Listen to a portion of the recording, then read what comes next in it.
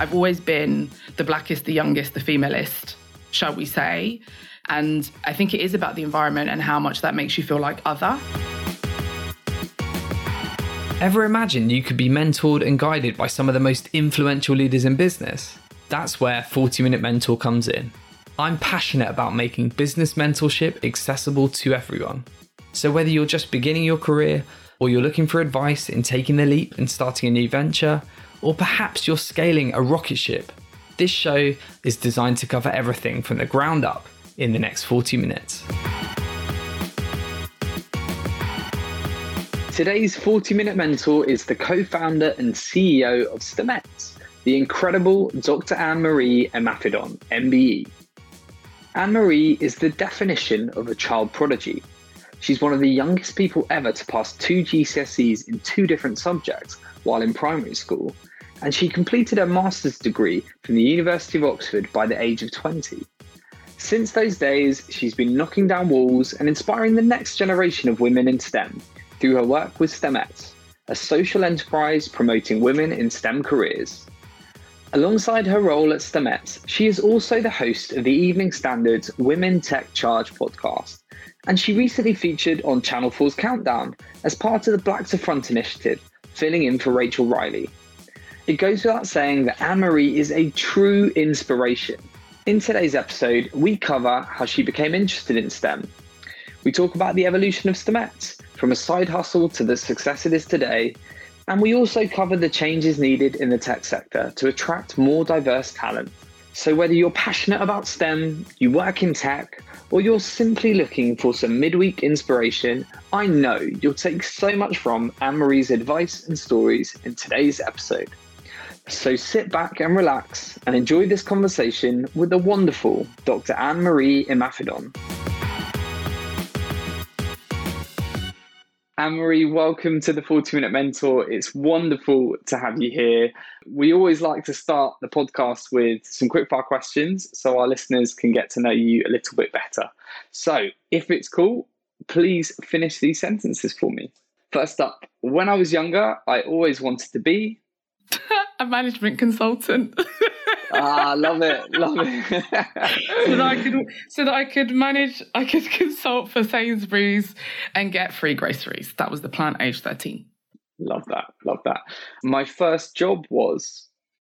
Gosh, what was my first job? Probably a tutor, actually. Yeah, teaching people maths was probably my first job. Yeah. Or working at the ophthalmologist. I don't know, work experience versus job, right? One or the other. Okay, I think we'll talk a little bit more about the maths stuff in a minute, but that makes a lot of sense. When starting my career, I wish I'd have known. I wish I'd have known that there are literally no rules, but literally no rules. I wish I knew that. That is a good one. That is a very good one. I'm most energised at work when I'm... with our young people, when I'm with the Stemets. They're so cool. There's so much going on in their lives. There's so much opportunity. They bring so much to the table, and it's a good time. And there's no hang-ups, no inhibitions, no life experiences that have ground them down. So it's actually pretty. It's genuinely, if I won the lottery tomorrow, I'd just sit with the Stemets. I'd sit with the girls, sit with our young people. I just do that all day, every day. Awesome. And finally, can you share something we couldn't learn from your CV, whether that's a perceived failure or setback in your career that you've learned from? Something's not on my CV is I failed my driving test the first time round. I mean, I say it all the time. No, I fail all the time. I mean, everyone's like, oh, you might. And I'm like, no, I'm a human being, right? I forget to brush my hair all the time. Yeah, I have loads of fail. I mean, who doesn't make mistakes on a daily basis? Like, what is up with that if you don't? Nothing ventured, nothing gained, right? So I think a failure, I mean, whether it's forgetting to invoice particular people, not putting dates on quotes, whether it's even working with particular partners and people, getting dates wrong. I mean, what failures have we not? What failure have I not had? That's the question: is what have I not failed at? Love it. A refreshingly honest answer. Thank you, Anne-Marie. Well, thank you for that. I think we've already got a little glimpse into your life story, and we're going to dig into it a bit more now. I think what not all of our listeners might know is that you are a real life child prodigy. So I'd love to start right at the beginning and find out about life before STEMette. So I know you passed your computer A level at the age of 11.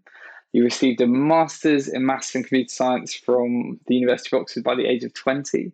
How did your upbringing contribute to these incredible achievements? And how did you initially discover that interest for STEM? So the interest for STEM, I'll take it kind of the opposite way around. I think the interest for STEM for me has always been about just understanding things. Like I really just like to know, okay, how does that work? Like why does that work?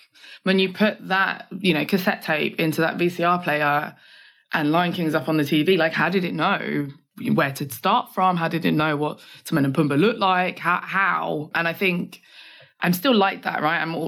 And there's all these things happening in life and I'm like, okay, so how did they come to that decision? Or how is that the law? Or how did that, piece of technology? Or how did you make... So my thing has always been how. And so from a really young age, I was just discovering how and why. Like, why? Let me take that apart. If I build the computer, if we put the motherboard that way or plug that in that way, like, how does that work? Why does that work?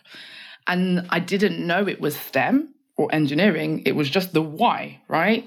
And I think when you then start to understand why, you're like, okay, so if that works like that, what can I do using that information? What can I build? What can I create? What can I make? How can I solve problems for people? And so where other children might have played, I don't know, teachers in schools and lined all their teddy bears up and they were the teacher in the classroom, I was like, okay, so I'm going to make a database so we can store all the information about the kids in the classroom and their grades. And for the different teachers in the different classrooms, we can kind of store that. And then, if we come back in 20 years' time, we can also have the grades stored and they can know which students are in the school at that point. And that was I didn't know it was STEM, but that was my kind of foray into STEM. And I was really fortunate to grow up in an environment where education was highly valued. And so, my parents were like, well, she wants to learn the things, let's help her learn the things, because we wanted her to learn the things anyway.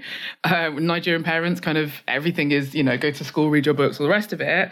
Although I wasn't reading books, but I was still learning. But it was definitely fortunate to be in an environment where people were able to see that I was applying that logic, whether it was in maths, whether it was in ICT, whether it was in computer science, whether it was sometimes in science as well, that I was doing that. And because I'd learned how I learned and kind of had that curiosity, it did mean that, often in school I'd be class clown or I'd do other things because I'd be like, yeah, you already told us that last year. Like, I already know that. Let's like do something else. While everyone else that does it, I'm going to sit here and make everybody laugh or do something different. And so it wasn't, she's a problem child. It was, okay, she's already got that. So what more can we give her, or what's the next level up? She's only in primary school, right? There's a whole world out there of other things she can learn. So what's the next thing up? And it was the GCSE, which was the first kind of tester. And then if you pass your GCSEs, what do you do next? You do A-levels. And so that was how the A-level came about. So I think, in terms of my upbringing, education was always super important anyway to my parents. But I think I was allowed to explore and I was allowed to break things and I was allowed to learn at my pace. And it wasn't, you can't do that, you're a girl, you can't do that, you're 10. It was, okay, cool, well, let's give it a go. What's the worst that can happen? And I think that's why even now when I think about failure or think about making mistakes, I'm not afraid to make mistakes because it is that, what's the worst that can happen? The worst, that is that it doesn't take off, right? But then it's, if I didn't pass the A-level or the GCSE, I was only 10 and 11 anyway. So who's going to hold it against me? I'm a 10-year-old that failed a GCSE. Like, where's the news in that? So I think, that's kind of stuck with me definitely till now. It's a really interesting mix there of nature and nurture, and that kind of clearly that innate problem-solving intellectual curiosity you have, and then the like amazing environment you grew up in.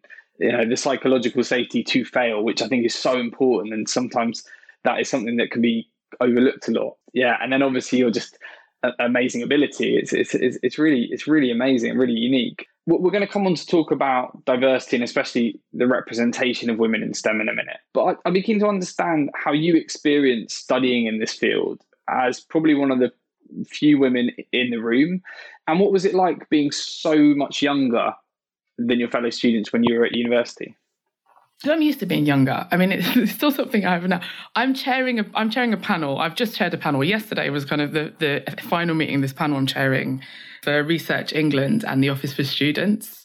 And it's like an £8 million fund to improve the access and participation of Black, Asian, ethnic minority students in postgraduate research here in the UK. And you got to think, like, I'm on that panel, I'm chairing that panel. Like there are people younger than me on it because there are students that are also co-chairing it with me. But other than that, when I'm in these rooms making these decisions, I'm still the youngest person by a long way for a lot of these people. And that's just my MO. Like it's been the thing for me since I was little is age is, they say age is but a number. I mean, my age is always the lowest number in the spaces that I'm in. And it's only now, actually, I'm in these women in tech spaces and there's like the newish generation coming up. And it's like, y'all are in your 20s and I'm not. So, okay, this is what it feels like to have younger people in the space. And obviously with STEMettes, right, they're all so much younger. So that's always a funny one because they're like, I was born in 2010. And I'm like, I remember 2010. So I think for me, age is it's another thing, but it often kind of doesn't really correlate with much, I think, is kind of what I've ended up seeing and what I've ended up noticing. And so being the youngest person in my course or being the youngest person in the exams I'm in or in the company I'm working in, on the team I'm in, or being the only woman, I think there's so many things where I've always been the blackest, the youngest, the femalist, shall we say. And I think it is about the environment and how much that makes you feel like other for being those things. And so I was really, really fortunate, actually, really, really fortunate that at university, I was the only black person in my college or in lots of the things that I ended up in. And then I was the only girl. And, it was me, Clarice and Karina actually in lectures, but in shoots and other things, I was the only girl. And I was never made to feel like other. And I think it's a funny one where when we talk about identity is so complex. Like I remember, you go to Oxford and you're like, you've got all these things you imagine Oxford is going to be like whether it's Harry Potter or whether it's I thought it was just going to be rich people because, I just thought they'd all have yachts and I don't know that was what I thought. And I remember being in one of our shoots and it turned out that our senior tutor, so this is like a tutorial kind of thing that we do at university, but our senior tutor was the academic sponsor for the University Bell Ringing Society. And someone in the shoot with me was a member of the Bell Ringing Society and someone the year above in the same course that was also a member of the Bell Ringing Society. And I think it's so funny because you can be in that scenario and be like, I'm the only person here who doesn't bell ring. I mean, I didn't even know that was a thing. Like I grew up by the Bow Bells, but it never crossed my mind that there's someone that goes and rings the Bow Bells and they're part of a crew and they practice all these things. And so you've got to think, I'm different in this scenario and different in this environment because I don't ring bells.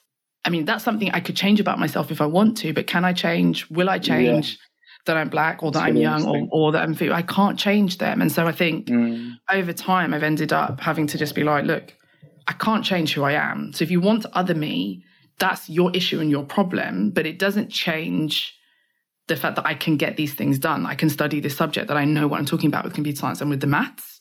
And if you can't take that, that's completely on you. It's got nothing, it sounds like a you problem, I think is the way we say it now. That sounds like a you problem. And actually, there are lots of places I could be where I can apply my skills, apply my knowledge, and I can be celebrated rather than tolerated.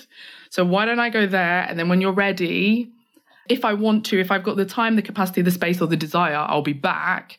But actually, I need to be somewhere that I'm going to be able to flourish. And I think that's, again, something that I was really fortunate. I mean, I know this now, talking to all kinds of different people, really, really fortunate to have such a positive experience on my maths and comp course, even at work, being promoted, being listened to, being respected. So, for me, I don't take it, it's a privilege in itself, right? I don't take it for granted that I'm never made to feel like other in a way that then I shrink in a space. Or if I have been, I mean, it's a lie. I mean, if I am, then I have the agency to get out and I'm like, okay, forget it. Yeah. You know what, so much what you said. I think there's going to be people nodding away listening to this and finding that really empowering and inspiring. So thank you. We've got to talk about STEMettes. I mean, 8 years ago, you created this fantastic social enterprise dedicated to inspiring the next generation of women in STEM. I'd love to learn more about that journey and what the future holds for you and the team. So how did it come about? Tell our listeners a bit about some of your favourite moments from the last 8 years. Favourite moments from 8 years, goodness. So how did STEMettes come about? Short story is I was loving my job, doing really well at it, ended up at a conference in the States to speak about what we were doing. And this was kind of before we had Facebook Workplace and kind of Slack, actually. We were using social media and social network type technology internally to communicate in quite a big organization. It's kind of basically what we do. And so I ended up on this panel talking about this alongside people from Facebook and some of the other companies that were developing this and looking into it. And I'd gone to the conference because I was like, hey, like someone's paying for my travel. I get to go to America. I'm going to speak at this conference. Blah, blah, blah. And I turned up and it's this Grace Hopper celebration of women in computing. There's 3,500 technical women there. I've never been in an environment like that. All women, all technical. Like when, you know, we're talking about shoes in the queue for the loo as much as we're talking about, you know, amazing talk by the head chief data scientist at Bitly, who's like covered all these insights from the data and, you know, the data science is art meets computer science meets statistics and all this kind of stuff, right? And I remember being in that environment being like, oh my goodness, who knew this was what things could be like? Like I've never known I was a woman in tech. I've never been in a female majority technical space. I feel like this is what people imagine London Fashion Week is like. And they're like, I want to go into fashion so I can be, you know, they had like parties that different tech companies were paying for, like Google takes over like the middle of the town.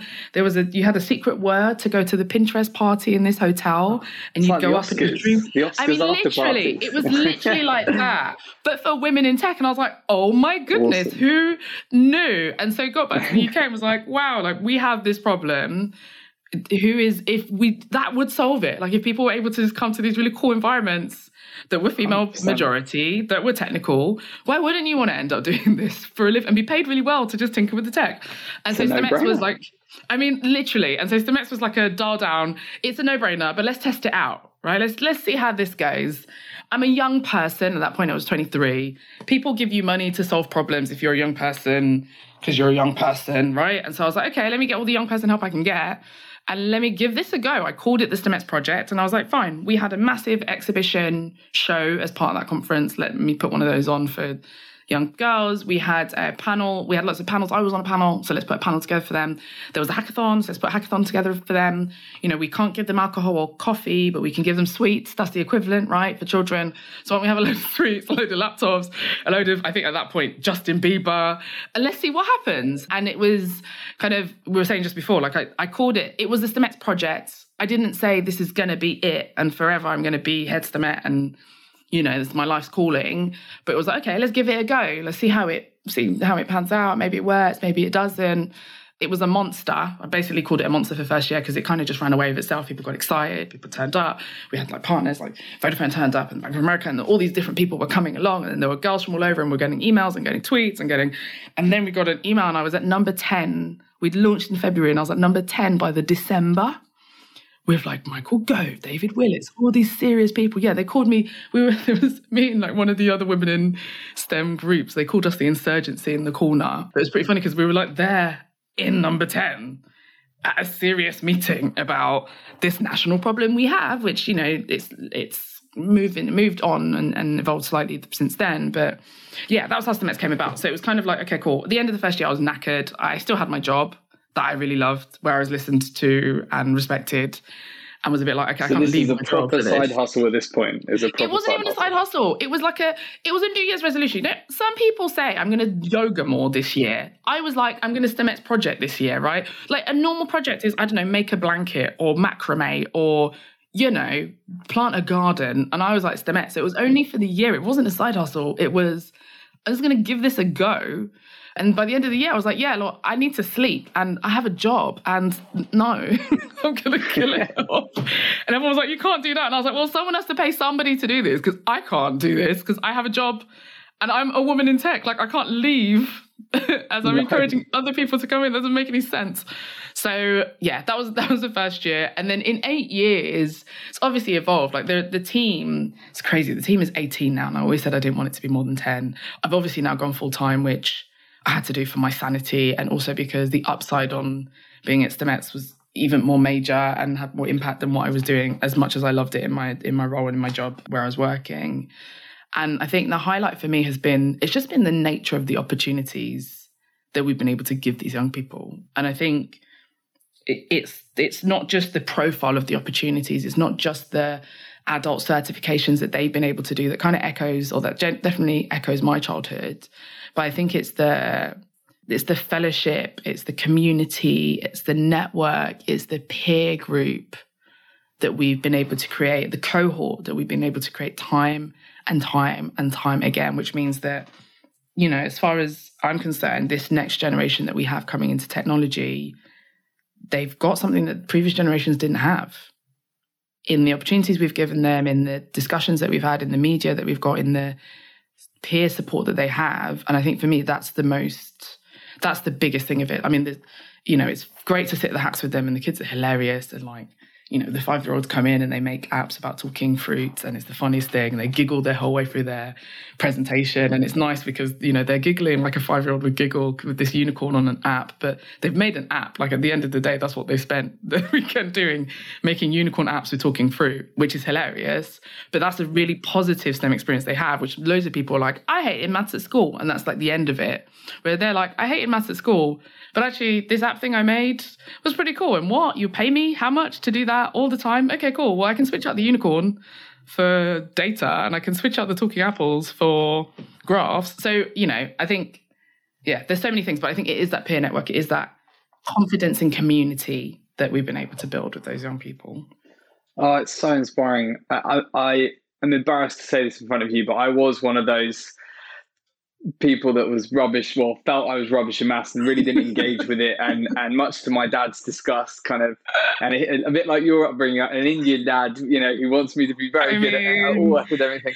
So yeah. I fell into that trap and I can't help thinking if I'd have had that. I mean, I have a 5-year-old daughter who I'm going to 100% get to check this out. I mean, unicorns and like, and sweets, them. You know, these whatever are her the theme is, it's always unicorn. Whatever it is, the kid, that was healthy eating and a unicorn ended up. And we're always like, what is it with you and unicorns? Amazing. But yeah, you're right. I think it's the experience that so many people have in school. I mean, I liken it to like dance or even sport. Like not every not every dancer or not every sports person did really well at PE. But they had another place to explore that. And I think this is what we have with STEM is where there is the formal education system. And yeah, and if maths doesn't work for you in the classroom, that's fine. But it doesn't mean maths doesn't work for you full stop. It just means it didn't work in the classroom. And I think, yeah, being able to give folks an alternate space to explore that is super important. Absolutely. Yeah, I couldn't agree more.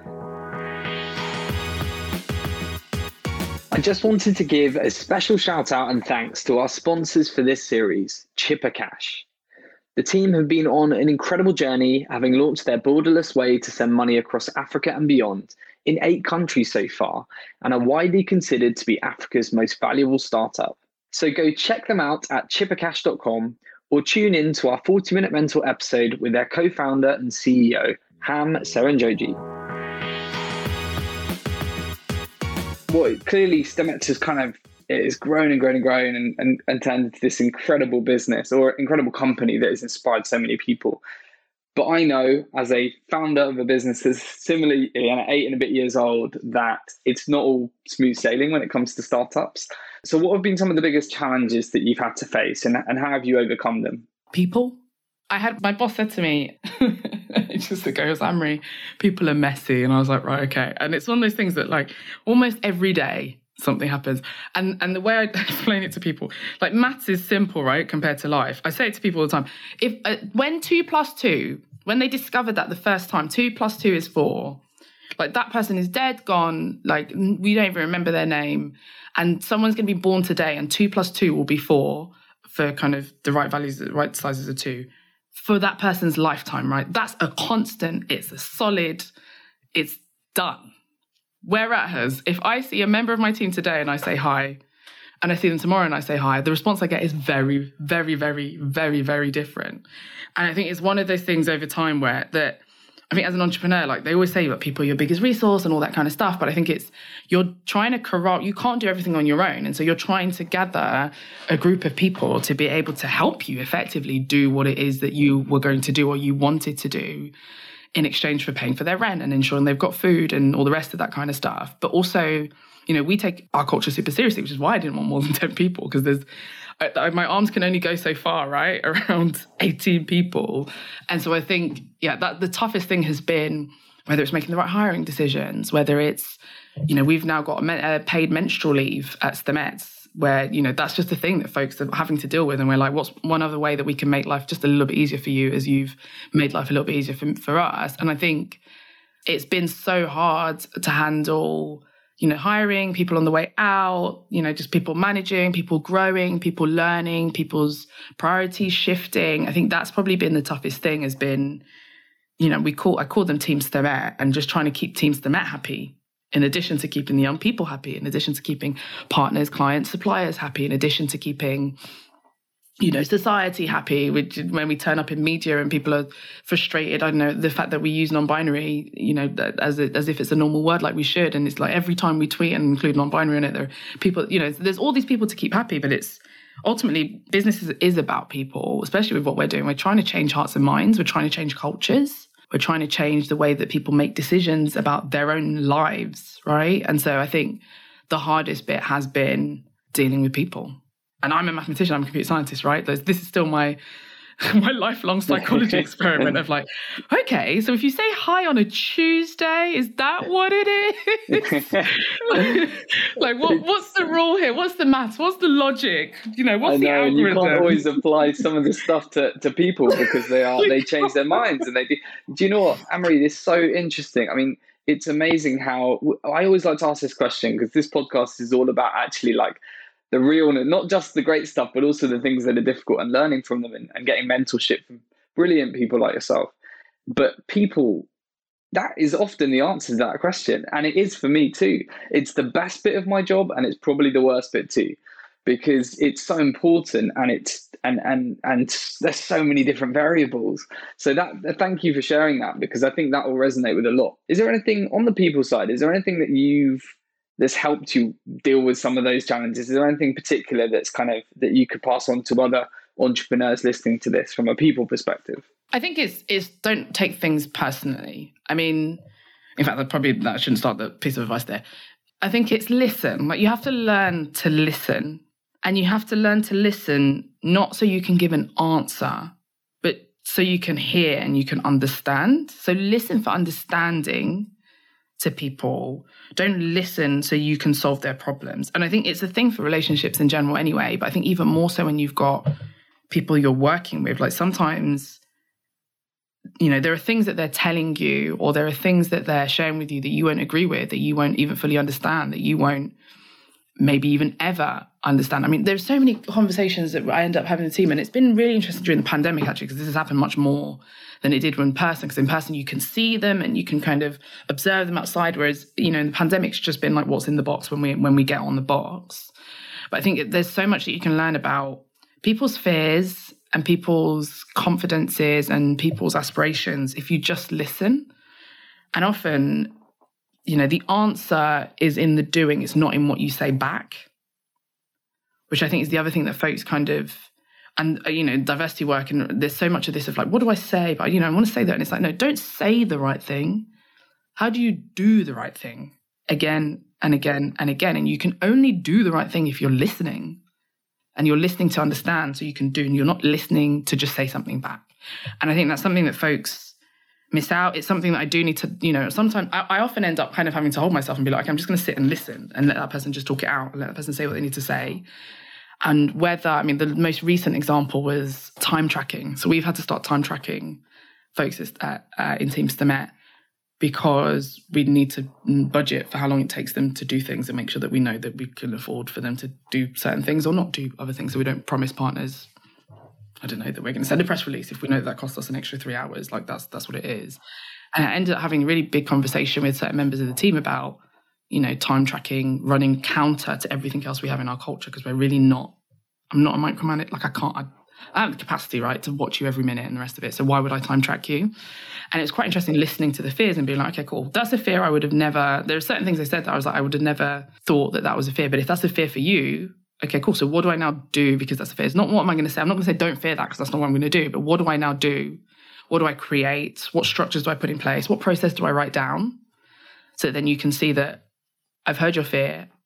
It's valid because it's one you had. I'm going to write it down. And as silly as it might sound to me, that I don't know, we're going to, I can't remember what it was, that we're going to punish you or whatever it was. It's like, why would I punish you? Like, I'm not your parent or your teacher. I might be your boss, but I'm not really going to punish you for taking 45 minutes instead of 15 minutes, like on the Tuesday, because I know people are messy. So there might have been something else that happened on the Tuesday, right? So I think but writing it down and being like, okay, cool. So you can go and use the toilet Literally, I think at one point, I think I literally wrote this in the process document. I was like, you can use the loo and leave the time tracking running because you're allowed to use the loo or cough or sneeze while you're at work. And it's like, I'm going to put it there and I'm going to write it in. And it's a genuine thing that you genuinely felt and I've genuinely heard you and we're genuinely going to put that in. So I think you have to listen to understand so you can do. Don't just talk the talk and do Billy Big Balls with the talking. Yeah, great.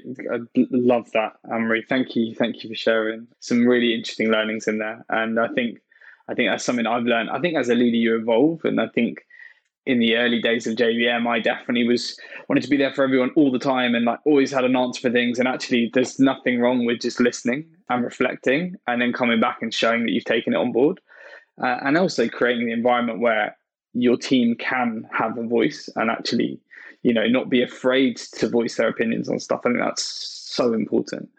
I wanted to talk about women in STEM. It's a well talked about topic, but from your perspective as a real shining light in this space, like what are, in your opinion, the biggest barriers for entry for women looking to get into STEM, and how does this differ for women from underrepresented communities? So the biggest barrier is the industry itself. I mean, how long do we have? I mean, it's the way we hire, the way we make decisions, the assumptions we have in what it means to be technical, that then go into, the management experience. I mean, I once read an article that said kind of the glass ceiling is made up of bad managers. And it's so funny because every now and then I see other people, they don't reference it necessarily, but they get there. And I'm like, yeah, I mean, this whole time it's just been, your experience with your manager is pretty much the biggest key to whether you stay or whether you go. And also whether that person, whether you get promoted and end up in the leadership position, which is another place that you can get influence, versus whether you see others get promoted and then you get frustrated and then you go. So I think, the biggest barrier is the industry itself and the way that we kind of just make assumptions about the shape of a technical person. It's like, can you make an assumption about someone who speaks English?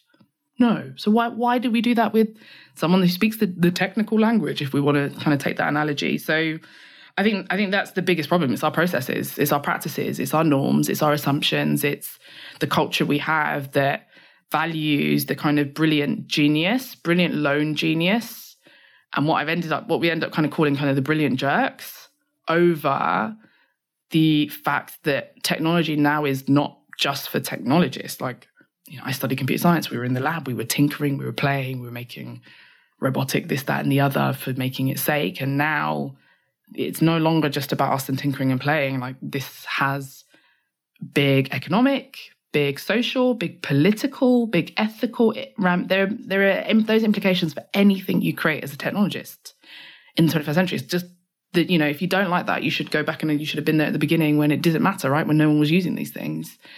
And if you take that seriously, then it has to be of utmost importance that you don't just hire in this one tiny image, because that one tiny image doesn't reflect where the technology is being used, doesn't reflect the harm that technology can do. And I think when we narrow down in on women from underrepresented groups, I think it's that even more so. These are women who, they're part of a global majority, but historically have been overlooked in the way we perceive reality, right? The Black woman is invisible in so many different spaces, even though we are there. Why wouldn't we be technical?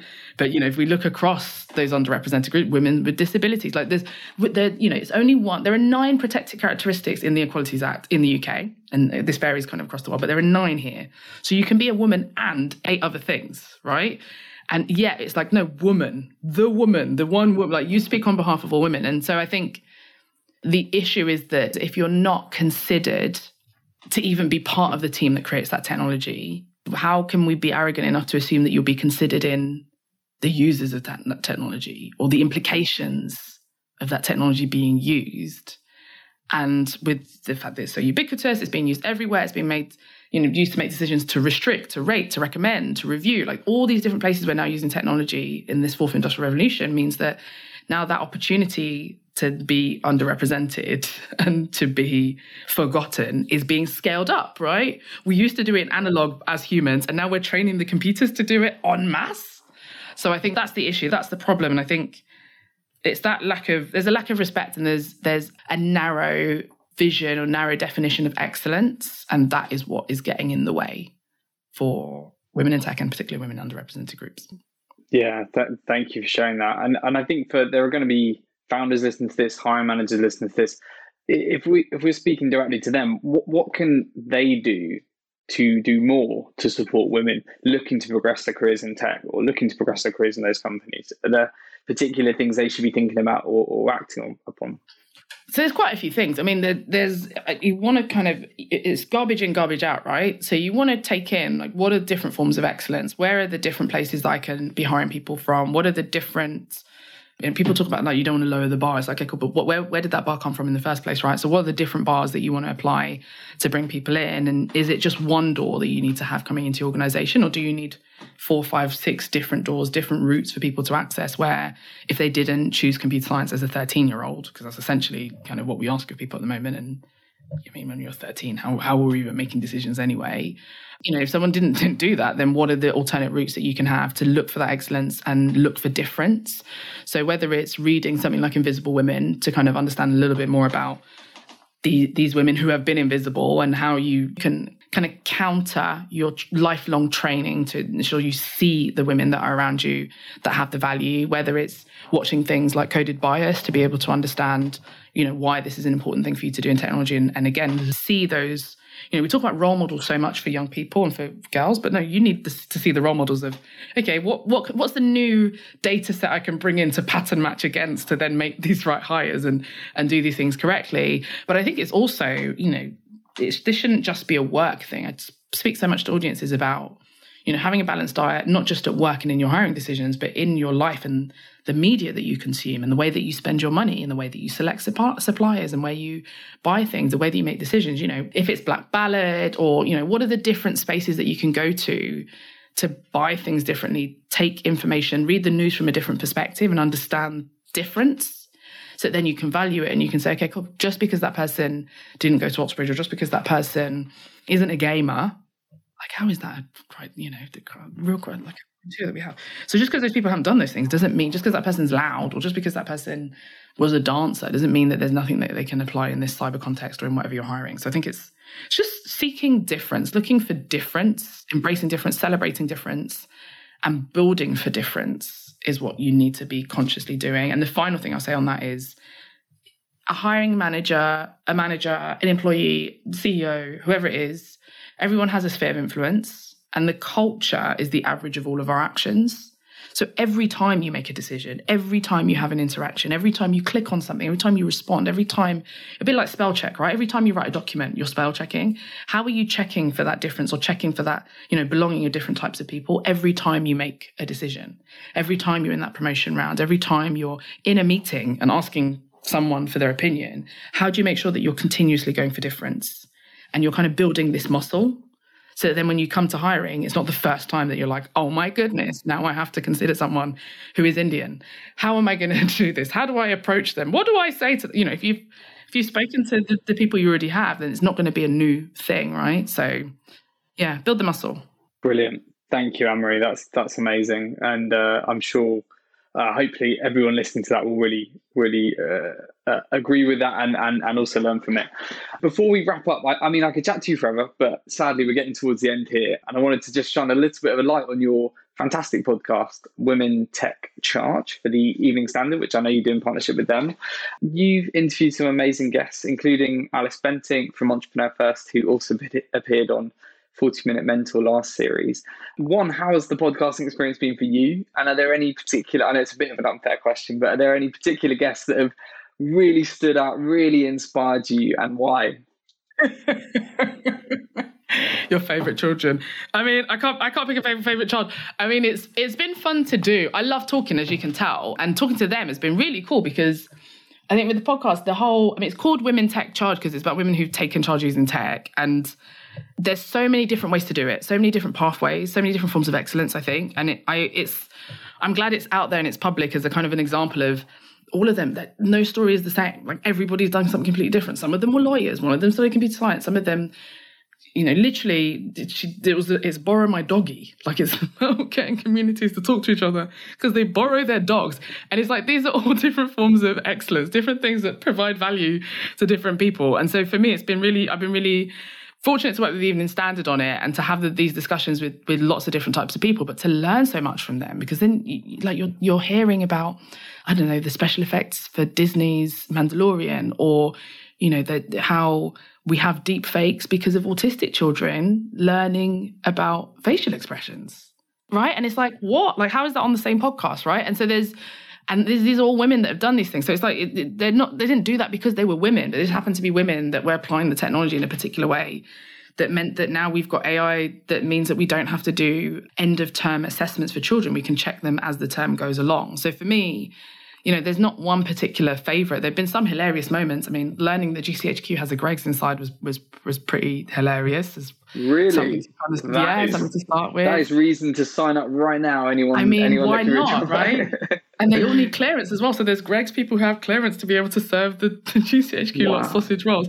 Like, there's all these things that you pick up. And so for me, it's been a delight to do. It was fun to do it. It was funny to do it during lockdown as well. That was pretty interesting. As you know, podcasts during lockdown when you're not sat with someone is kind of, you know, when do I speak? When do they speak? All these kinds of things. But I think it's been fun, and there's been so many random things that have come off it. So, for example, Rachel Riley was one of the guests, and now I'm doing Countdown. Really? Amazing! That's class.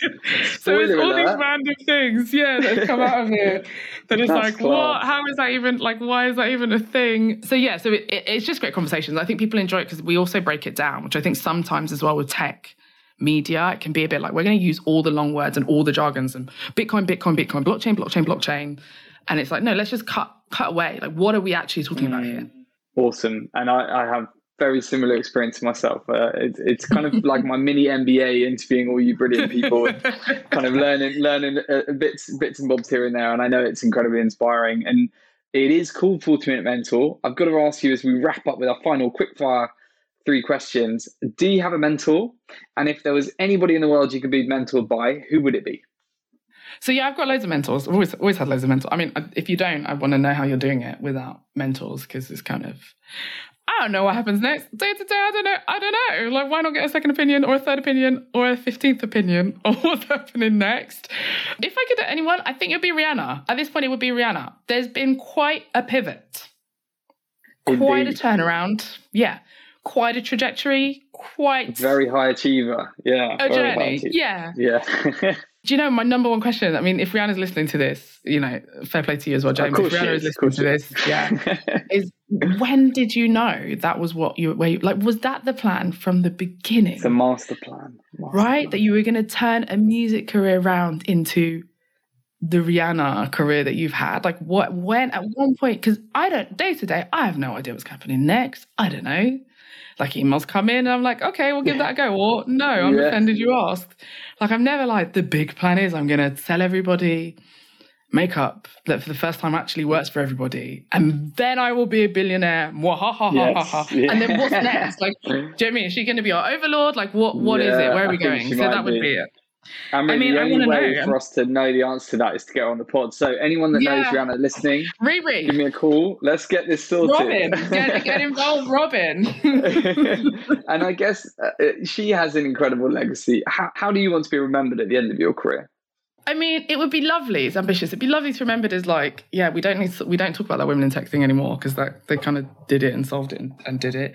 I mean, I'm unsure about legacy, about what I want to be remembered for. I think there's things that I'm already beginning to see. I got a tweet yesterday. So one of our young people who's been with us for ages tweeted me yesterday. Was like, I'm about to go off to university and do computer science, and I wouldn't have been able to do it if not for you guys. And I think it's things like that I'm like, do you know what? I could die happy, because it's been more than 50,000, I guess, at this point, of people who just had these opportunities they wouldn't have had, met people they wouldn't have met, got to see themselves differently. And I mean, what more? That's why people have children, right? You want to kind of leave an imprint and leave a little bit of you. And I feel like there's a tiny, teeny part of the STEMette spirit. I'm not going to say it's Anne-Marie, but like a tiny bit of STEMette that's in these young people that I don't feel like I need to have children. I mean, at this point, I've said this in public now, my mom's going to kill me. But, you know, ethnic parents, you can't say that, right? But I think my legacy, there's already a legacy, or that's already there. I'm already beginning to see that impact on the next generation. And I'm already beginning to see that they see that as part of just them and their careers, that why wouldn't they bring others up with them as they've been brought up? So I think I'm ready. I could die happy today from the impact we've already had, although it would be nice to kind of just sorted. More women in tech. You should be so proud of that. Yeah, you've already built an incredible legacy. And I guess, there's hundreds of thousands more young people that can be inspired by you. So long may that continue. A final question, Anne-Marie, for any of our listeners thinking about a career in STEM, what final piece of advice would you leave them with? Don't do it alone. Find your tribe. There are so many groups, so many communities, online, offline, everywhere. Find a crew to do it with. And when you go on your own, you go fast. And when you go together, you go further, I think is the proverb. So find a tribe, find people to learn with, because it will enrich your experience. It will give you perspectives that will be useful when you do end up building whatever it is that you're doing in tech or across STEM. And it's more fun. Like it's not about the lone genius, right? It's all about collaboration and working together. So why not find a tribe and enjoy yourself as you go on this journey? What a wonderful place to leave it. Thank you so much, Anne-Marie. It's been a real pleasure. Wishing you all the best for the year ahead. And look forward to hopefully doing this in person one day. What does that mean? What does IRL mean? Oh, I know, God. One day. Thank you so much, Anne-Marie.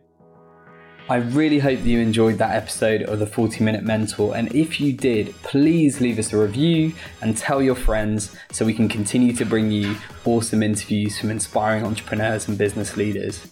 Please also feel free to reach out at info@jbmc.co.uk. Thanks again for all your support.